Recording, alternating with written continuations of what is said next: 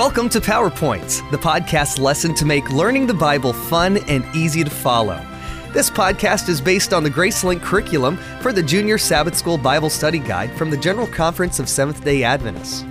You can read along at juniorpowerpoints.org.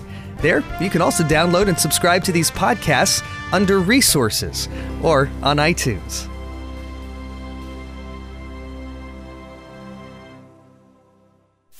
Lesson 3.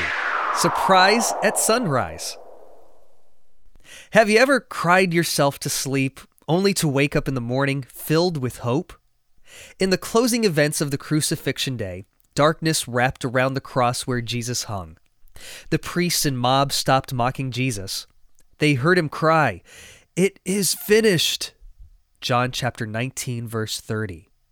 They heard a Roman centurion say, "Truly, this was the Son of God." Matthew chapter 27, verse 54. Many in the crowd felt guilty of a great wrong, and the disciples saw their fondest hopes vanish. As the last rays of the setting sun ushered in the Sabbath, the Son of God lay in the quietude in Joseph's tomb. His work completed, his hands folded in peace, he rested through the sacred hours of the Sabbath day. The Desire of Ages, page 769. Just as the creator of the universe, the Son of God, rested on the seventh day of the creation week, so Jesus rested in the tomb on the Sabbath after he accomplished our salvation.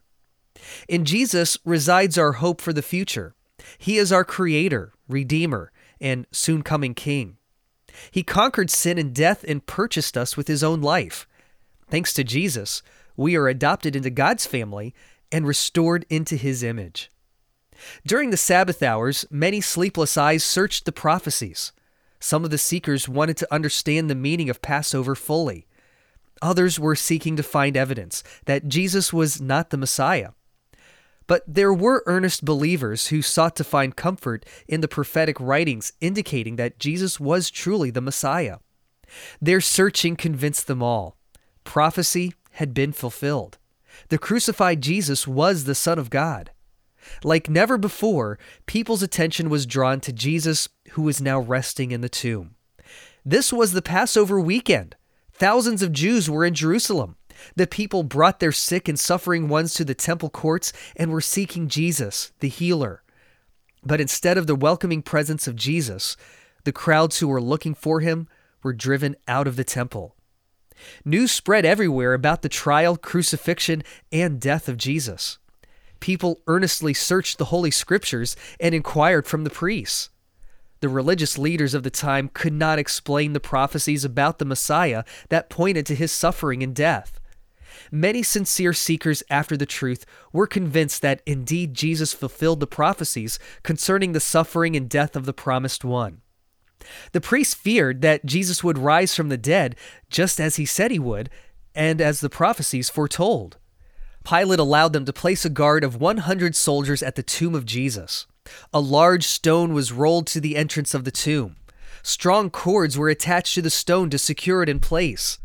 Then the stone was sealed with the Roman seal. Every effort was made to ensure that Jesus would remain in the tomb. However, on the first day of the week, just before daybreak, there was an earthquake. An angel was sent from heaven surrounded by beams of God's glory. He called to the Son of God to come out of the tomb at God's command. Death could not hold Jesus captive because he never sinned. He is the resurrection and the life.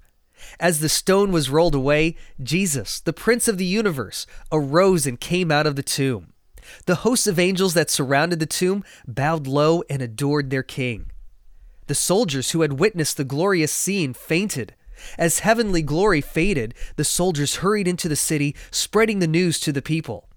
The priests and elders gave large amounts of money to the soldiers, telling them to say that Jesus' disciples stole him away while the guards slept.